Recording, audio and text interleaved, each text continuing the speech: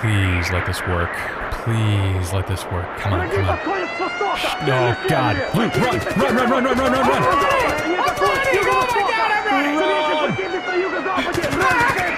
Are you shooting at me? They're shooting at you! Run! I've never been shot at before. I'm running as fast as I can. Totally like St. Louis. It's just like home. Just run!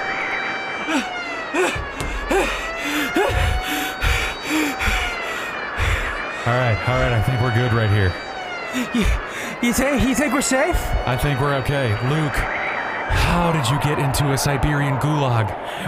We were at the border. They asked me what my profession was, and I just said I'm a journalist. Yeah, we're in Russia, buddy. You can't do that. Tim, are you recording this? Well, yeah, I thought it'd be a funny cold open. I almost died. You were gonna die in a gulag anyway. So this at least would have been funny. Funny? Yeah. Can I at least say cue the tunes? Yeah, of course. Cue the tunes. This is the Formation Lab. Welcome to the Formation Lab, the only podcast that is recording with bullet holes in their equipment. I'm Luke. I'm joined as always by my partner in literal crime this time.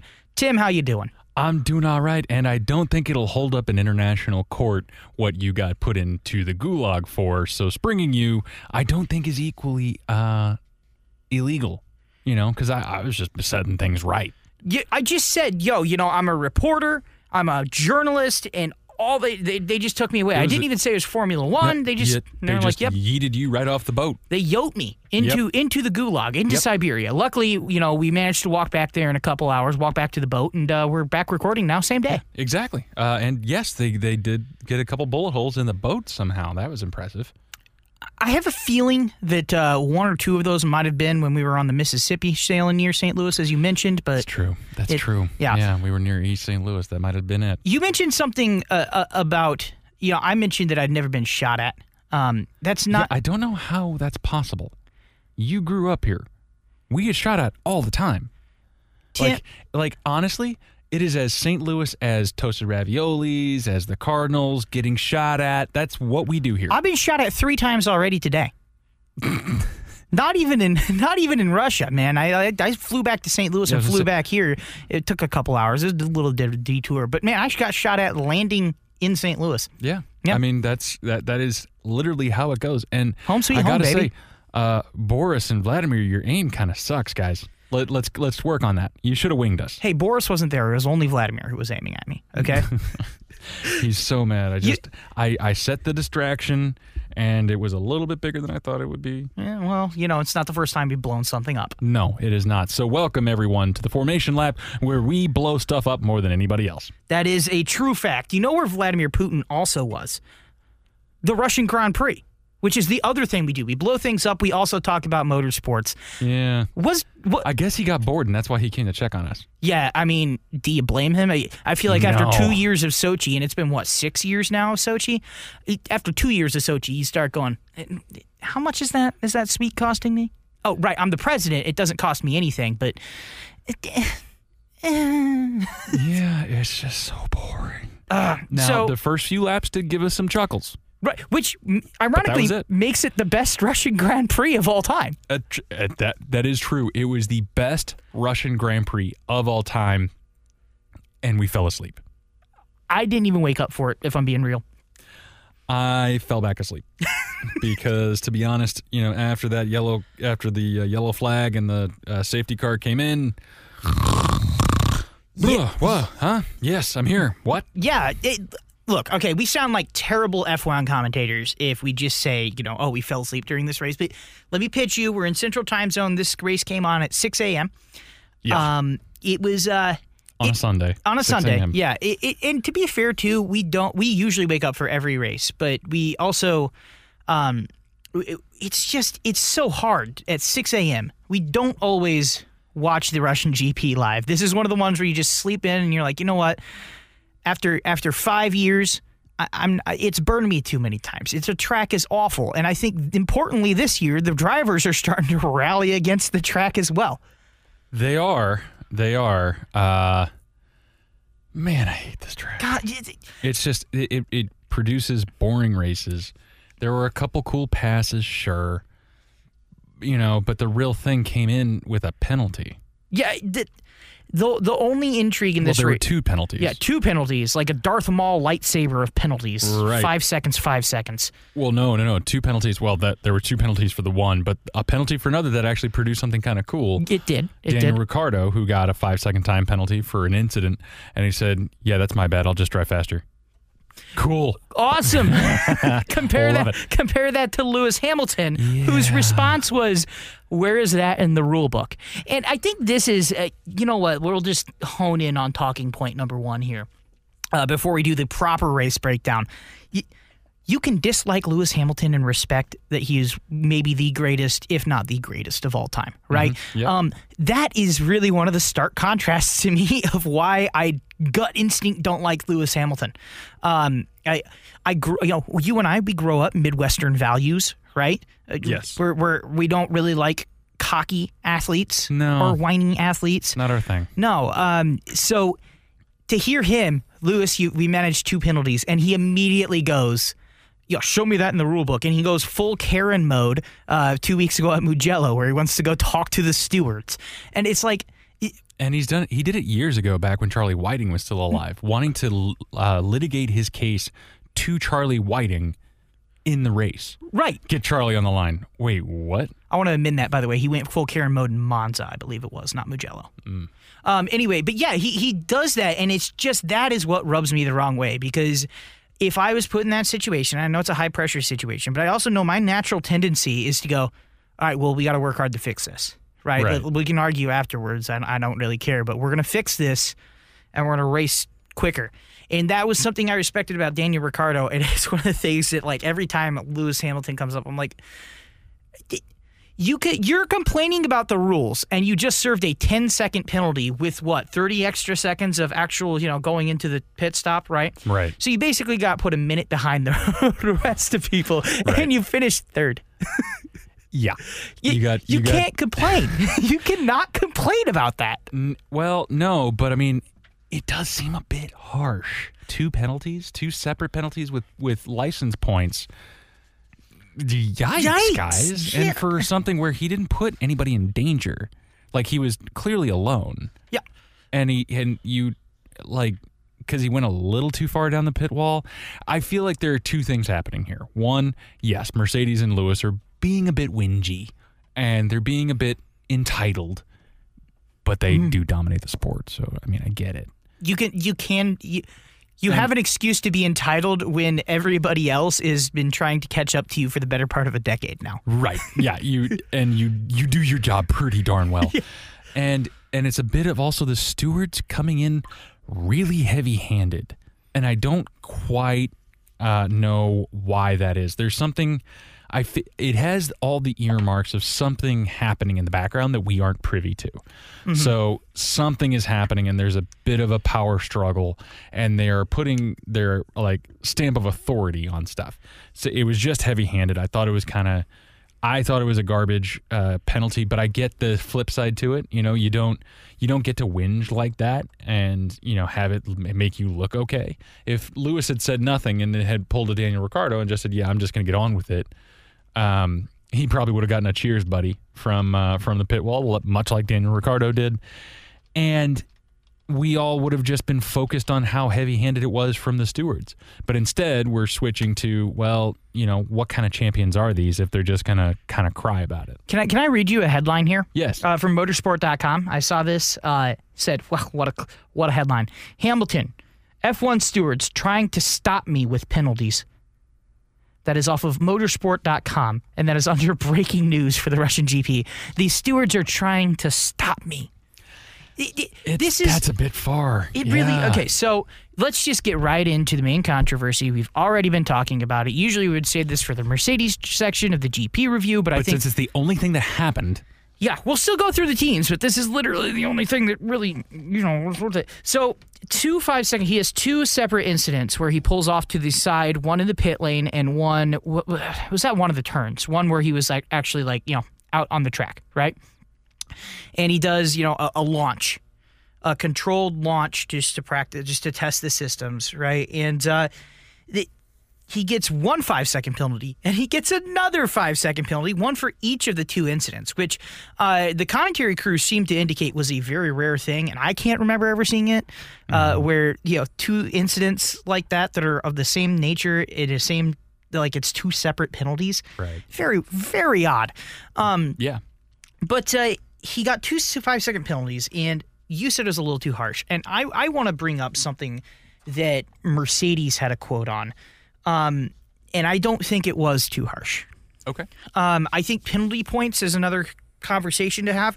But Why? Because he's within that exact amount of getting suspended for a race? Yeah. Is that why? But let's talk about 2 5-second penalties. So Mercedes seemed to indicate that basically they're like, hey, if we do this, we know it's technically against the rules, but we're just going to get a little stern talking to.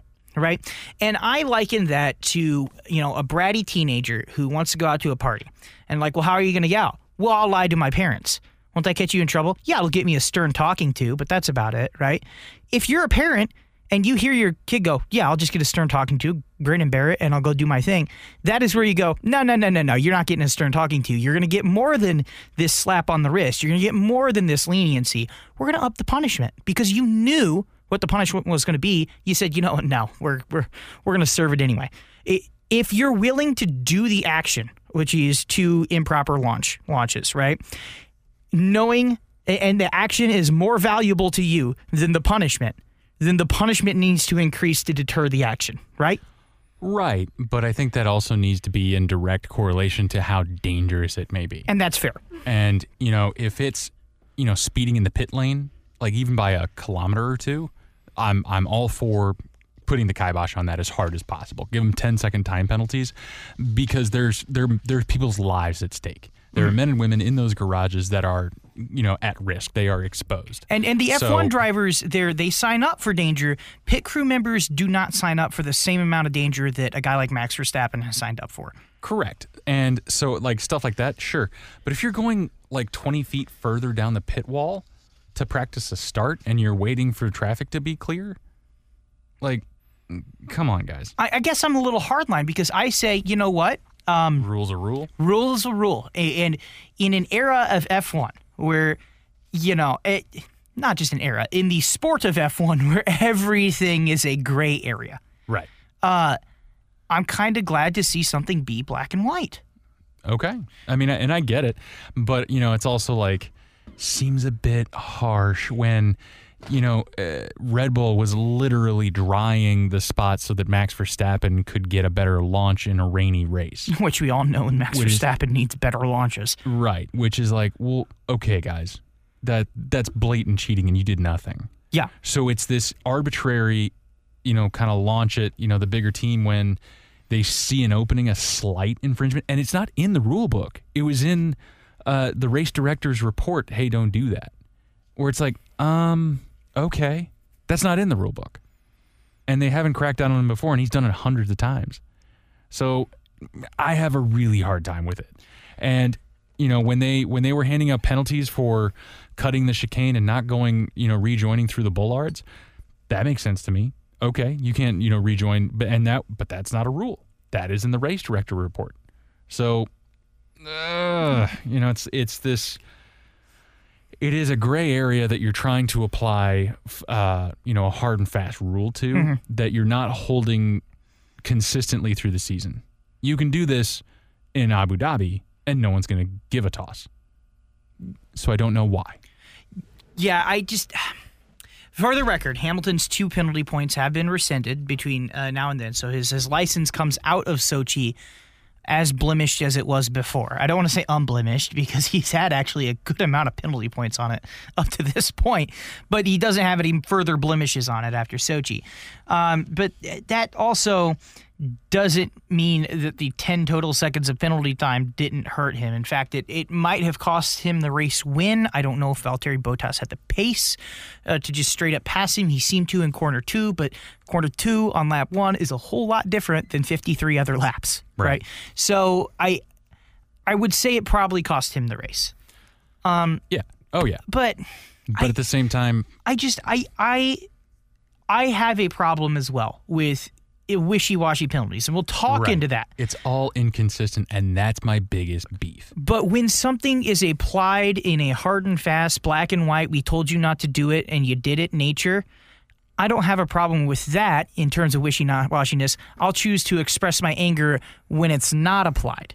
Right, and you're Because going to that see it. is The a thing better is- outcome than right. the other, right? Because all the teams took notice of it. Yeah. And they're all going to try it and show that it's inconsistent next time. So This you is know. Formula One. It's not a sport. It's a political arena. it's everything. That's what's so beautiful about it. That is something we've talked about in F1 is just like the beauty of F1 is not in the racing in and of itself, and it does have beauty in the racing, without a doubt. The beauty to me is I mean, they call it the F1 media circus for a reason. It is the highest drama sport I've ever seen in my life. Oh, yeah. And I cover, in my day job, every sport under the sun, just about, right? Like, Yeah. I'll watch freaking curling in the Olympics. Yeah. We had a betting league going on for curling at one point. But the beauty of F1 is in that, not so much in the racing itself sometimes, and that's what Russia really gave us was, here's drama, and we were like, okay, drama is cool. You going to give us some racing? No? Yeah, all right, well, I guess drama will do. So let's, on that note, Yes, let's go. the Russian GP. Tim, would you like to explain to the people how we do our GP review and what order this is? Because it's not random. No, it is not. We go from the back of the grid to the front, just like a day of race grid walk. We walk from the back to the front to see everything. Now, how this is determined mostly is by finishing order, yes, but also by who crashed out first. So if you crashed, if you were the first to crash out, you're going to be the first we talk about. So with that being said, Kid Stroll crashed out. Ugh. Yeah, this is an interesting one to me because Carlos Sainz crashed 2 corners ahead of Lance Stroll, but Lance Stroll gets the final position in the not classified. They're both not classified. They're not just DNF. They're not classified. So I'm almost wondering, Tim, do you know the technicality? If they're not classified, are they just listed off of alphabetical order? They might be. Because I don't know, I can't think of a reason why Lance Stroll would be listed behind Carlos Sainz. Sainz crashed earlier, right? I would argue that he was out of the race earlier because he lost an entire wheel. Right. So anyway, Lance Stroll crashed in corner 4. So he is the man of the hour. It hurts for one thing to crash in turn 4 of lap 1. The worst part to me was the fact, though, that he was running P6. He was. And Sergio Perez takes home a very strong P4. He was solid. He was that was a good anonymous. car. That's the great. Yeah, That's the he great was thing. super anonymous. No, I didn't see him the rest of the day. Yeah, I was going to say, outside of Lance Stroll wrecking for Racing Point, I don't know if I saw pink. Outside of lap 1, I don't know if I saw pink, period. Yeah, no, you didn't. But that's really all there is to say. Yeah, and Lance Stroll, by the way, had a bad day, right? We've slagged off Lance Stroll before. Should be said he was shunted by Charles Leclerc. He was shunted by Charles Leclerc. This is not his Lance fault. Stroll. No. Yeah. Which you can make arguments as to whether or not Lance Stroll is talented enough to really justify that seat. I think the more it goes, the more he's looked kind of strong, and then the more blunders he's had. So it's really still a wash at this point, but this is not a reflection on that argument. If you use this as fodder for the argument should be, dude, Charles Leclerc is just a little crashy, ain't he? Yeah, a little bit. A little bit. Fits Ferrari well, does he not? Yes, he does. He really does. But McLaren is proper crashy now. ooh, and this wreck for Carlos was 1,000,000% his fault. Dude, He just misjudged the rejoin and he took his left front off. This is, to me, one of the, I don't want to say unforgivable crash, but this was just a real come on moment. So let's break down this crash from a fundamental standpoint. All right. All right there, bub. Let's do it. Coach Kent Murphy. We're gonna break this. Let's break this thing down from a fundamental standpoint. All right, so turn 2 in Sochi, which we will get at really later in the episode. It is a 90-degree right-hander followed by a kink left into that long left-hand turn, right? So what that means is that since it's paved on the outside, it's actually quicker just to swing wide, and swing wide is quicker than the actual track. So what they did was they set up that little chicane at the back end. If you haven't watched the Russian Grand Prix, you probably already know this. Or if you have watched it, you probably already know this. If you haven't, I'm explaining to you the only drama in the Russian Grand Prix. Yeah. So they put out this chicane and they said, hey, when you swing wide, because it's quicker than the track, you have to go through this little chicane and rejoin the track, kind of like the chicane in Monza, the escape road in Monza. Right. And the final little bit of the chicane was go to the left of this bollard, and it's really close to the wall. So just go between this bollard and the wall, and then you're free to rejoin the track. And that is where Carlos Sainz nips the wall with his left front, takes the wheel off. And it wasn't a little one. No. That wall was halfway into that front wheel. He just took it properly off. And it's one of those things where, you know, everybody's kind of been like in a car or in something like that. When you completely misjudge, or in a go-kart or something like that, or if you're on a rider lawnmower and you clip something so hard, you're like, oh my God, that was stupid. He curbed it. He 100% curbed it. And cost a couple $1 million in wreck. I'm sure, because that was the other drama for McLaren. And McLaren just had the worst week, I swear. Sainz crashes out in turn 2, and he spits debris all over the track. Hey, you know who runs over said debris? Poor buddy Lando Norris. I love Lando. I like Lando too, and I like That's such a bummer. I like the fact that what they did was they essentially said, hey, you know, you can very easily, you know, play defense for a while, and then once you're out of the top 10, you can't get points. We're not passing anybody. Yeah. Just play Jarno Trulli here and just protect your spot. Deep cuts. And I think we mentioned Jarno Trulli like 5 times in the last 2 months. We have. It's been a Trulli train. Is Jarno Trulli going to become our mascot? Either him or Mahavir Raghunathan. Ooh, that's a good one. Well, we don't have our mascot worked out yet, but how about our meme? Back to Lando Norris. Yeah. So This poor kid. Dude, he just got told, again, he got told to Jarno Trulli, which is basically just like play defense, and when you fall out of the top 10, we're going to bring you in because you're not passing anybody. But he lasted, into the 40s in laps. He lasted a good long while. Yeah. He did have a fun little scrap with George Russell and Alex Albon. That was fun. That was a lot of fun to watch for like 10 laps. Yeah. And George had the measure of them. George, it wasn't bad for a little bit. He had the straight line speed to get things done. So that was really cool to see. But neither Lando nor Alex should have been anywhere near there. No, yeah, and we'll talk about Alex plenty coming up. But I think that's going to wrap it up for McLaren. This is probably the worst week they've had, and they were there. Yeah, they were somewhere. That's about it. Moving on, though, to the other one of the other duelists in that Yu-Gi-Oh! Battle of Formula One, George Russell finished last after nearly smashing the Sainz on the first lap. Under yellow, he'd take new tires. He would fight with Alex Albon and Lando Norris, as Tim said, but he'd have to pit a second time because he had to pit very early for those new tires. Extremely early. And he just couldn't make those things last. It had to be near about 50 laps. Yep. And one thing we should note about Lando is that he made those medium tires last forever. Oh, yes. It was like 40-something laps that those things did. And that's just wildly impressive when they brought him in. And he was doing some incredible defense. Yeah. Absolutely, like putting on a clinic. Mm-hmm. So, yeah, it was a bad weekend for McLaren, but Lando gave him a good show. Yep. George Russell made his tires last a similar length. It was a good long time. Just wasn't long enough. Wasn't long enough, and he would end up dead last.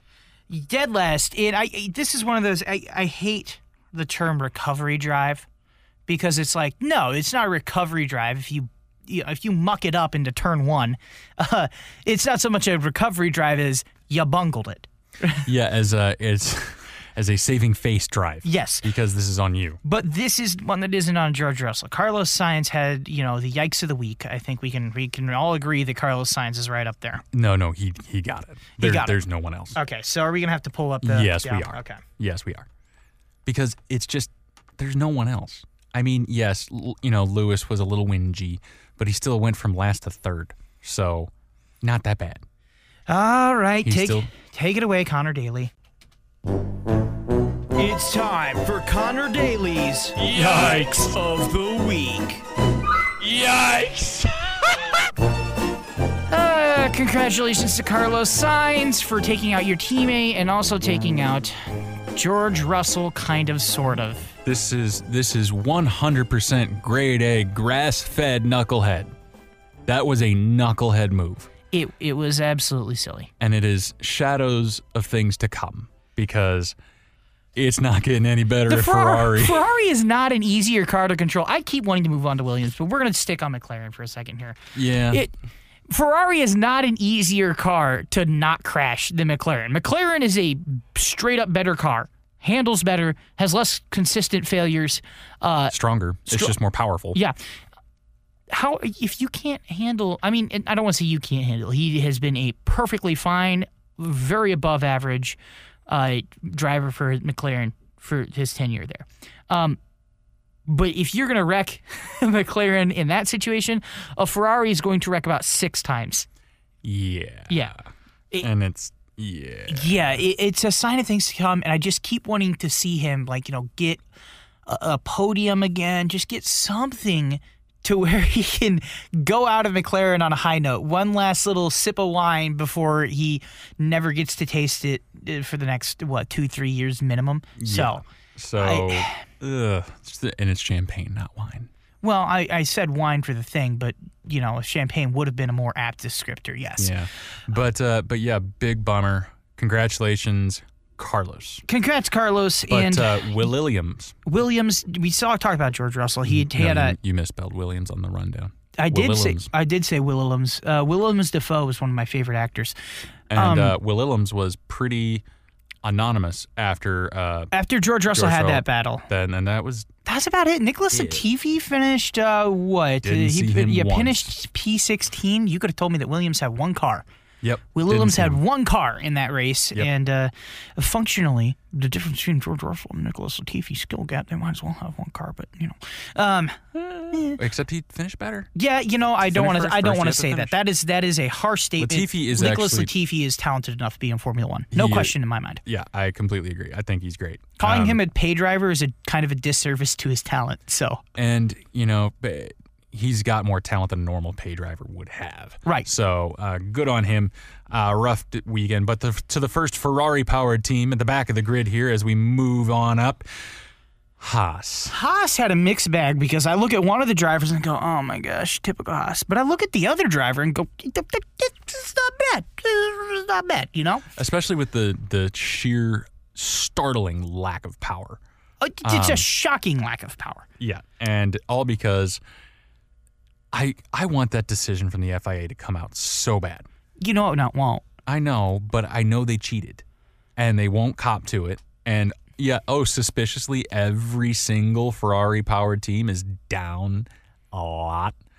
So kind of a bummer. But Romain Grosjean rode that lack of power to a P17, and you just look at that and you go, my word, that is. If you get beat by Williams, that ain't good. Yeah, the Williams were on either side of you, buddy.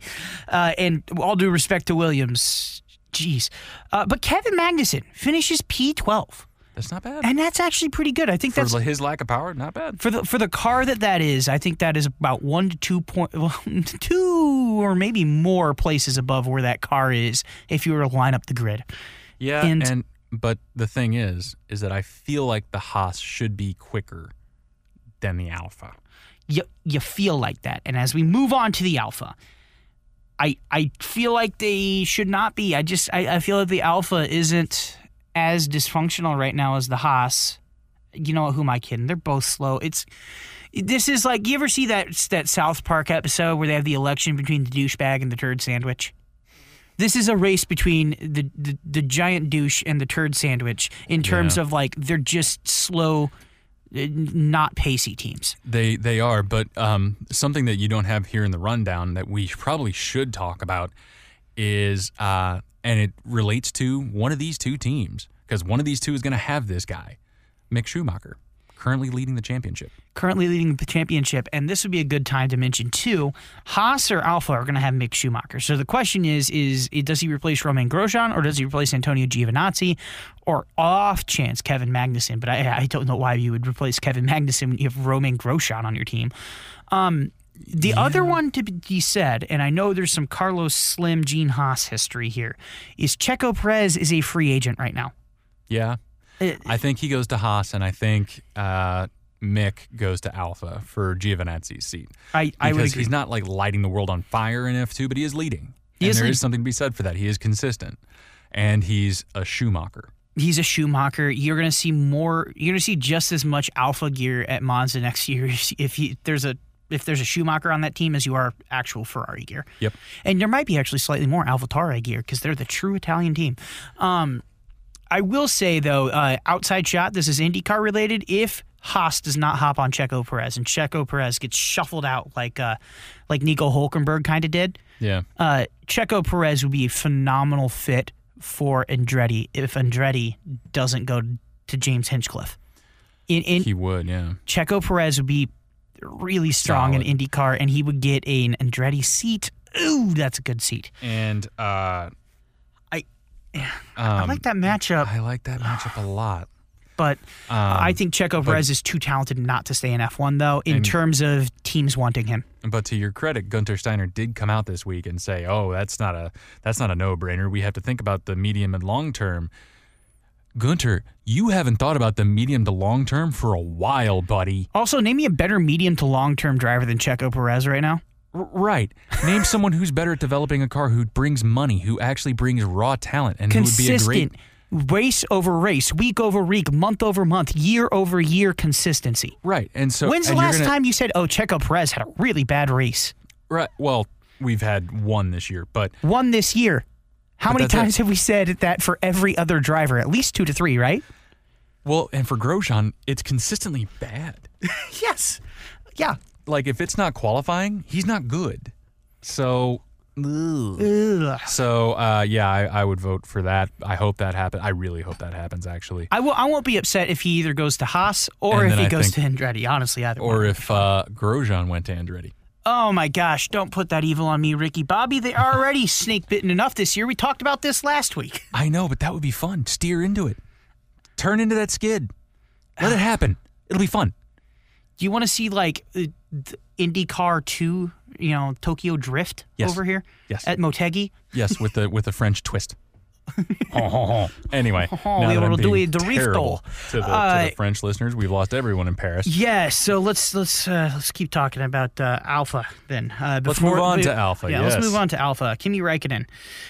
Before we offend everybody, Kimi Räikkönen, who sobered up to race again, didn't spend his record-tying weekend the way he wanted to. Although I would argue the way he wanted to was probably, with a stiff drink in hand, and I would guarantee you that outside of the car, he spent it exactly how he wanted to. Oh, yeah, he's in Russia. Do you know how much vodka they have there? He was plastered. Their entire economy is based on vodka. In fact, vodka is, like, instead of, like, 32, like, they give you, like, 20 rubles and 32 cents, but instead of cents over there, you just give little, like, single shots of vodka, like those little, like, souvenir bottles. Da.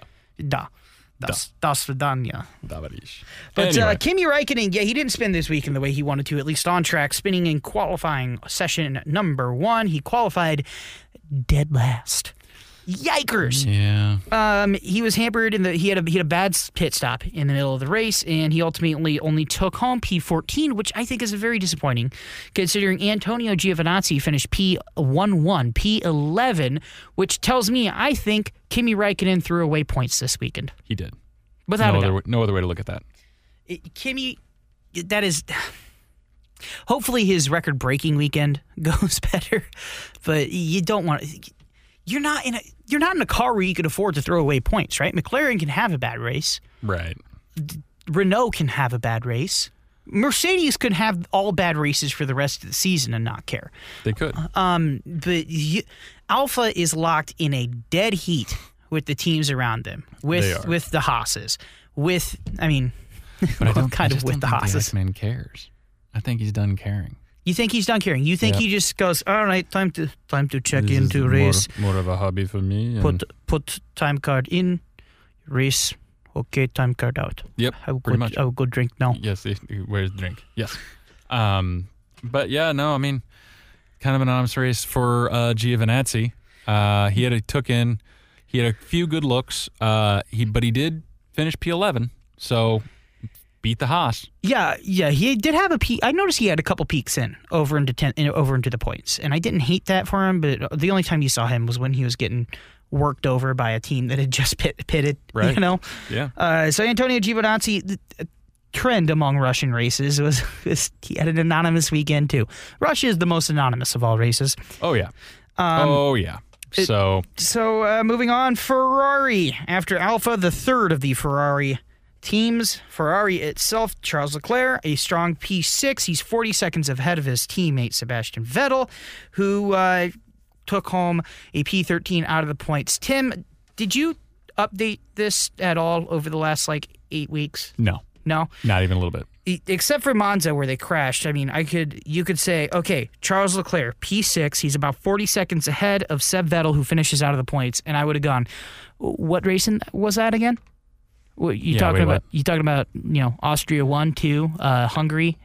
Is it? Yeah. Are you talking about Silverstone? The 1, race 2? the race was kind of silly, but the qualification was interesting. Yeah, because Seb biffed it. Hell, she biffed it hard. Yeah, well, I don't think that was his fault. I think the car just bit him. They took some downforce off, and he had no grip through turns 2 and 4. And he just lost it. You're telling me you think the Ferrari was poorly constructed and poorly prepared for that race? Yes. Shocker. I know, right? But he went off. He actually cleaned up his own debris, which is the most Seb thing ever. I forgot. Because he was, it's not only does he call his own race, he calls his own tire strategy, he cleans up his own messes. He's a one-man team. Aston Martin doesn't need Toto Wolff. They have Seb Vettel. They've got Sebastian Vettel. He'll just do that. He is the player manager. He'll call the whole thing from the cockpit. I have a feeling that when Sebastian Vettel, he spun his rear wing. No, his front wing came off. Yes. And he picked up his front wing and just put it in the rest of the car. Yeah. And I was picturing the IT Crowd. Have you ever seen that show? Yeah. Yeah, it's where something's on fire and what's his name? Richard Ayoade just has a fire extinguisher and it catches on fire. He goes, I'll just put this with the rest of the fire over here. And I was like, I'll just put this wreck with the rest of the wreck. Yeah, but Do you think that was a Ferrari team order to put? Well, I don't think they cared. They were like, "Oh, Seb's off. All right." Bad Vettel. Yeah. No, they were like, who cares? Very public divorce happening right now. But then Charles Leclerc was knocked out in Q2. Yeah, Charles Leclerc was knocked out in Q2, which I think really set the stage for how good of a weekend he had. I would say he's probably the winner of this weekend in terms of knocked out in Q2, qualified, P10 to P6, and he finished 40 seconds ahead of his teammate. You can argue that that's not the same car, and even if it is, it's built for Charles Leclerc's driving style. But I think Charles Leclerc, again, not that his medal needed proven, but he proved it again. And let me ask you something. I'm going to put my tinfoil hat on for a second. Oh, boy. Do you think Ferrari's legit with Charles's car? Straight up, it's on the up and up. If I were to break it open, and I'd be like, everything's in order here. Yep. I'd say there's a 0% chance of that. Yep. Because he's consistently beating Seb. I would say that doesn't happen. I would say there's a 0% chance of just about anybody's car being on the up and up on the entire grid. Yeah. And I would say that more than people might like to think. This is tinfoil hat, no accusations. This is just me thinking aloud. I would be willing to say that just about every team is giving less than legal advantages to their number one driver, while their number two driver receives no such things. Except for maybe Haas, who don't even have a clear number one. Exactly. But that actually, I think that has, you have a good point. Again, we are not accusing anyone. We are simply stating Something doesn't smell right. This is like in baseball where pitchers, like, you're like, oh, that guy's doctoring the baseball. 75% of pitchers doctor the baseball, right? That's not... It is what it is. And at this point, you'd be foolish not to at a certain point. Yeah, and I'll say this. This whole point leads us perfectly into Red Bull. Red Bull. Yes. Because I'm willing to say that I think that's happening a little bit with Red Bull. Yeah. And this is good. If we had fans who hated us, right, which I'm sure we have a couple. If we had fans who hated us, this is where they take what I said about Pierre Gasly last year and they put it right next to what I'm saying about Alex Albon. Like, Luke is the biggest hypocrite on the internet. Yeah, okay, that's fair. But guys, come on, Alex Jones exists. Yeah, that's true. He's on the internet. He is on the internet, unfortunately. Speaking of Alex Albon, I do not. Something's up. In my heart of heart, believe that he is given any opportunity to succeed. Right? Yeah. They set them up for failure. We've talked about this at length before. Right. They're setting him up for failure. And it's a fact that car is designed for Max Verstappen and his unique driving style. And you can't expect Albon to race like Verstappen, right? Yeah, no. And especially considering how unique Max Verstappen's driving style is, how aggressive it is, right? Like, asking Valtteri Bottas to imitate Lewis Hamilton is a better thing, which I don't even know if he has to do that. I think both those cars are pretty well suited for both drivers. But you can't just ask Alex Albon to drive like Max Verstappen, and this is what happens. They pull him in, and they're like, all right, we're going to put you on the alternate strategy. And ask yourself, and Tim, in your heart of hearts, if it was a good strategy, if it was the best strategy, if it gave him an opportunity to succeed, would it be the alternate strategy, Tim? No. It would be the main strategy. Yes, that would be the one. That's all you have to ask is, oh, well, they're putting him on a different strategy.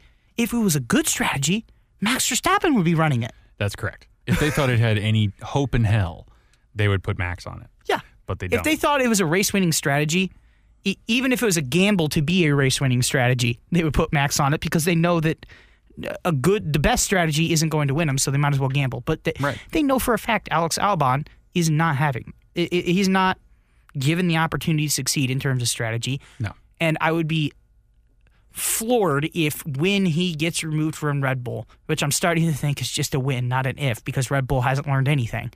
I'm starting to I would be shocked if he didn't have a Pierre Gasly-esque resurgence, a rise back into confidence. I would agree, and I think that would be the most apocalyptically stupid thing that Pierre Gasly ever did. Leaving AlphaTauri. Correct. No, going back to Red Bull. Leaving AlphaTauri is a foregone conclusion. Right. But going back to Red Bull is an apocalyptically stupid move. Right, because again, you're being afforded chances to succeed. At AlphaTauri, you're not. And should we transition? I know our next one is actually it is AlphaTauri. Should we transition into AlphaTauri? Yes, let's. It leads us nicely. It does lead us nicely. And I'll be honest, Kvyat had a pretty good weekend. AlphaTauri had a pretty good weekend. A 9 and 8. I'll take that. I'll take that all day. Kvyat was properly quick. Both Kvyat and Gasly were quicker than Alex Albon, which should say something about the strategy he was doing. Because I didn't see Alex Albon didn't have pace, but I didn't see him make any gross errors that cost him that. I didn't either. And in qualifying, yes, he was off of Max Verstappen, but he was not P12 or wherever he finished, right? He wasn't P10. No, he wasn't. And I just... So AlphaTauri at the beginning of this year were technically changed in title from junior team to Red Bull to sister team to Red Bull. And I think at the time, everybody was like, ooh, whoop-de-doo, right? But I think that is a very important distinction. And I think it might be a reason where Pierre Gasly stays with AlphaTauri. Because the idea was that we're not supplying Red Bull. We are our own team, and our goal is to win a championship the same as Red Bull's is. Not to support Red Bull. We are there with Red Bull every step of the way. We're their competitor. We're their sister team. We're not their minor league team. And I think we're starting to see that. I think we're starting to see Alpha Tauri just be like, yep, nope, yeet ourselves ahead of Alex Albon. Let's do this. Alpha Tauri's having a very successful season by their standards. I think so too. I think Franz Tost is not losing sight of the opportunity, but I think the opportunity came about to be promoted to a sister team because of the wind tunnel regulations, and how developing the 2021 car, now the 2022 car, you were only allowed a certain amount of time, and B teams were not allowed as much time. So I think that was a little bit of a con job by Red Bull. Oh, that is a good point. Hey, you know who else is technically not a B team, but they are a sister team? Haas, Alpha, Racing Point, Williams. They're their own teams, totally, guys. Yeah, totally. Wink, wink, nod, nod. Again, nudge, nudge. The beauty of Formula One in its political complexity. So it gets a little weird. Why would you sit there and go watch, like, get invested in the American election and watch politics when you can watch Formula One? It is so much more vitriolic. It is so much more complex. It is so much more maddening. It is the best. And here's the thing. No one's really a true blue moron, whereas a lot of people in American politics are. Yes. Yeah, they're literally just lying now, and you have them on tape, and they don't say anything. Whereas if anybody got caught on tape, they would be burned at the stake.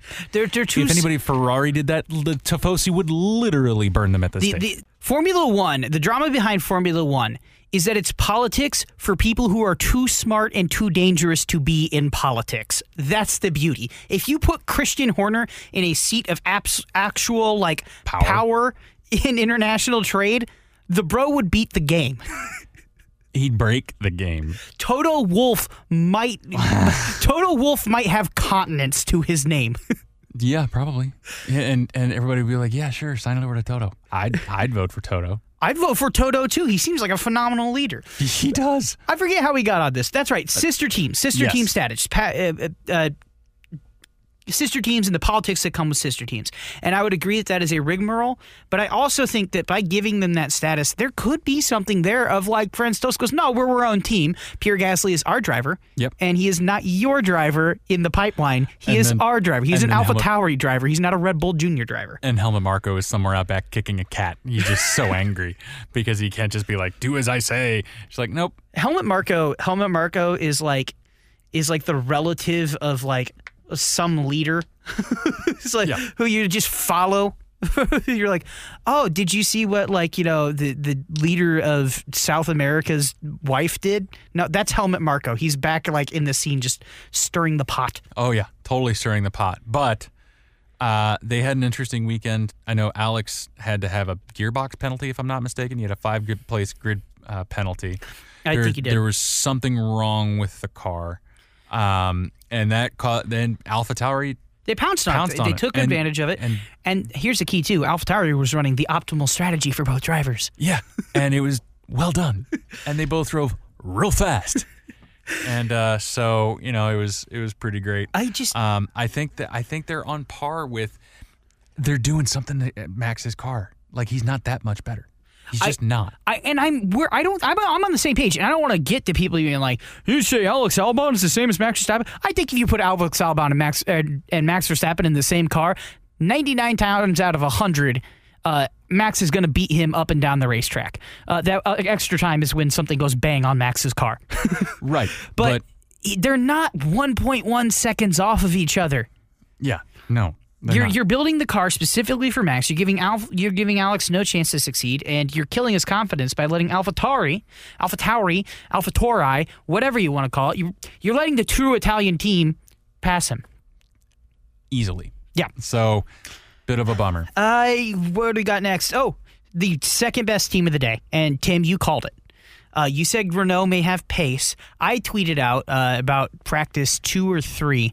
I said, hey, we're all bummed not to see Renault get a podium last week. I said, I think there's money to be had on Renault getting a podium this week. They had pace. I might have been a little too. It looked good. I might have been a little too aggressive with that tweet. They were good. They were extremely good. And again, this is actually my nomination for the People's Champion. Do you want to cue this up? and have this debate right now. Okay, yeah, I will cue this up. You state your case because Okay. I have my own. Okay. My case for Daniel Ricciardo is he didn't whinge about it. He recognized, owned his mistake, and said, I'll just drive faster. Sorry, that's on me. That's my bad. Okay, so I'm going to put out Valtteri Bottas. Okay. Valtteri Bottas is a winner who is not Lewis Hamilton. He keeps title fights. He kept his title fight alive in technicality, okay? And he got it right after all of his, Valtteri Bottas doesn't want to compete. And he did his, to whom it may concern, bleep you. I like Valtteri Bottas. It was a very strong redemption drive for the season he's had this year. And you know what? He had a good race. You know what? You're right. Well, that means that Valtteri Bottas is your People's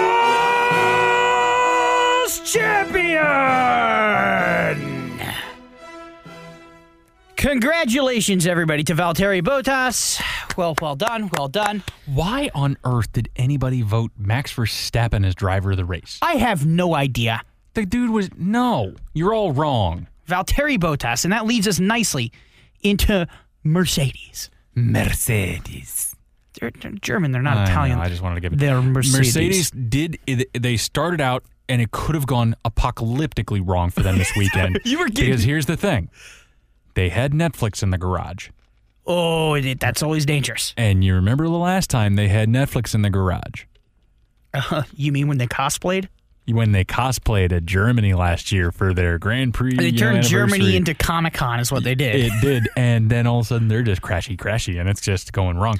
Only bad thing that happened in the race was the 10-second time penalty, and Lewis getting real bent out of shape. And I guarantee there's going to be a bit where he says they're out to get me in Drive to Survive this winter. But You mean there's going to be a bit where Lewis Hamilton says, and I quote, "The F1 stewards were trying to stop me with penalties"? yes, that's exactly what's going to happen. You know what? I guarantee I can see that headline. It's directly in Drive to Survive Season 3. Yep, that's probably going to be the name of the episode if I had to bet. Trying to stop me. Yep, they are trying to stop me. And Says 6-time champion Lewis Hamilton. it's a 6-time world champion who's already hung his towel on this year's edition. But it's just interesting because it did kind of mirror last year with the Drive to Survive weekend where they had some bungling in the qualifying session where Lewis somehow, I don't think he actually did. I think he may have missed the last qualifying run. Because when you see the clock wind down, he's not across the line totally. I thought he was, but Barely. It just wasn't there. I don't know. That was too close. Weren't you hoping for a Monza 2019 to happen in Sochi 2020? Yes. Yeah. I was really hoping that he missed it, and then we would just have this maniac grid setup. I thought that would have been a whole lot of fun. Can you imagine the Karen haircut he would have been sporting? Probably, but I will say that it was interesting. It was decent to see that they didn't completely bungle it, so maybe they'll be in better moods for the show.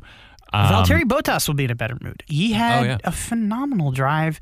Lewis Hamilton had a very troubling week, obviously, but Valtteri Bottas, he took it to Lewis Hamilton in corner 2. And did you see why he said he had to back off that pass in corner 2? I just was like, yeah, well, Lewis, don't pass Lewis. Well, we don't want both of you to wreck, I'm Toto Wolff and I talk like this. But he says, and I quote, during the turn 2 pass on lap 1, where he tried to lunge in on Lewis said, nah, shut the door. I knew the start was going to be the first opportunity. Actually, it was a bit compromised because there was a massive bee or something that hit my visor as I was braking. I couldn't really see where I should brake, so that's why I went too deep. Bees. And knowing Russia, they're probably, genetically engineered bees. But not like the good kind of genetic engineering. No, it's the type that they're just going to spy on you with it. And I know but they're bees. I just broke out of a gulag. I can tell you there were a lot of suspicious bees there. Okay? You didn't break out. I broke you out. You were saved. I like to think that I ran faster than bullets. You did. they outran you, but you did run fast enough to dodge. So Okay, good on you. yeah. Well done. Yeah. Well Okay. done. I Yeah. dodged It wasn't bullets. like a Usain Bolt kind of thing, but Okay, you know what? Usain Bolt, I was quicker than Usain Bolt. You haven't seen how fast he is when he's being shot at, so... faster than me and faster than you. Nah, I was definitely faster. here's I was the probably thing. doing about 45 mile an hour when I was running. Oh, really? Yeah. And Ferrari wasn't totally cheating last year. You're right. Are you really going to pull this out? I nearly died in the woods in Siberia, okay? After we escaped, that's not to mention the 2 whole hours we had to take to walk back to Moscow. Right. That's true. But hey, here's the thing. I was running a little bit faster than you, and that was for survival for me. Because I didn't have to outrun the guards. I had to outrun you. Well, that's not very challenging. You ran about 46 mile an hour. I'll give you that one. Yep. We were hauling ass. Speaking of drivers who Yes. went fast, or people who ran fast, Valtteri Bottas ran a fast race, and again, why he's the epitome of number 2 driver, and we say it. Tim, how often do we say that Mercedes would be incredibly stupid to get rid of Valtteri Bottas? Every single week. And Tim, are Mercedes incredibly stupid? No. And Tim, did Valtteri Bottas just prove why Mercedes aren't incredibly stupid? Yes. Because when Lewis goes wrong, he's right there to clean it up. Right. And Lewis doesn't often go wrong, but Right. every driver goes wrong someday. And this is why Mercedes is an unstoppable Death Star, okay? If I just escape from a gulag, they are the gulag who holds the other, 9 teams in their prison. They're the warden, okay? Or whatever the Russian word for warden is. I assume Wardensky. Or something like that. Something along those lines. Sounds like they have mouths full of marbles when they drink. Anyway, but that's it, guys, That's for it. the race. I got to tell you, we were really reaching to get some talking points. We I were was just texting saying- ahead of the show, talking ahead of the show.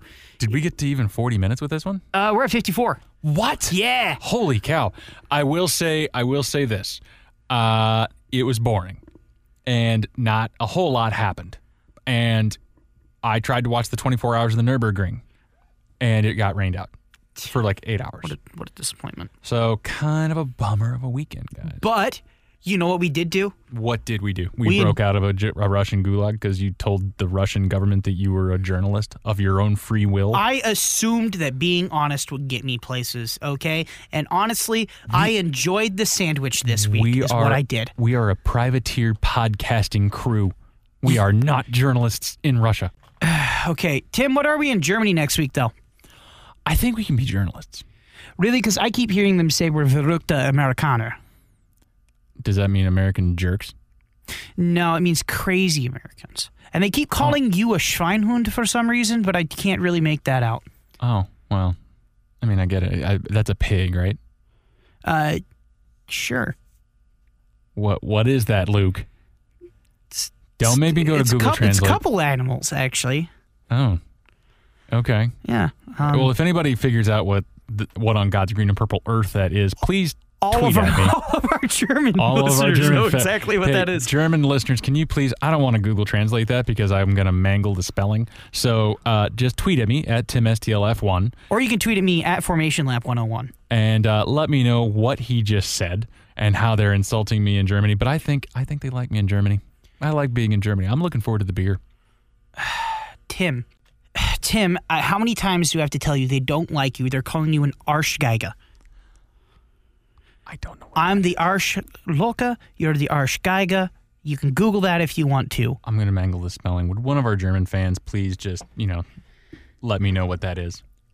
You tweet at me at TimSTLF1. Okay. Please. Yeah, at FormationLap101 when you tell Tim what it is so I know where to hide. All right? So from the Arschloka and the Arschgeiger, we're going to wrap this up. We will catch you guys next week where we will talk about some news. The Harvest GP happens next week, so a couple of IndyCar races, they'll be in front of fans, and they will actually be in front of a reasonable amount of fans as compared to the unreasonable masses that were in Russia. Yeah, that was a lot of people. Russia seemed like it was at 80% capacity. Did you notice that? Yeah. I was sitting there and I was literally like, if you're doing that many people, what's the actual functional difference between that and a full crowd? Well, none for Russia. Yeah. So here's what I'll say. Sorry to all those in the medical field in Russia. You're about to get bombarded with an outbreak. Also, if you are a listener and in the medical field of Russia and you know how to remove bullet holes from some podcaster's leg, give us a ring-a-ding, all right? At Formation Lab 101, the Formation Lab at 101ESPN.com is our email. You can email us there. And we're going to leave you with a little clip of Tim and I. You know, we turn the mics on. We got to make sure we're at even microphone levels. And that's going to be it. Yeah, and that's it. And I decided to pull a William Shatner. Well, William Shatner doing a Mick Jagger singing the Rolling Stones. It was about 5 layers. It was so meta. Yeah, it was so meta. So meta. Tim and I, without any further ado, the greatest duet on earth. Please allow me to introduce myself. I'm a man of wealth and taste.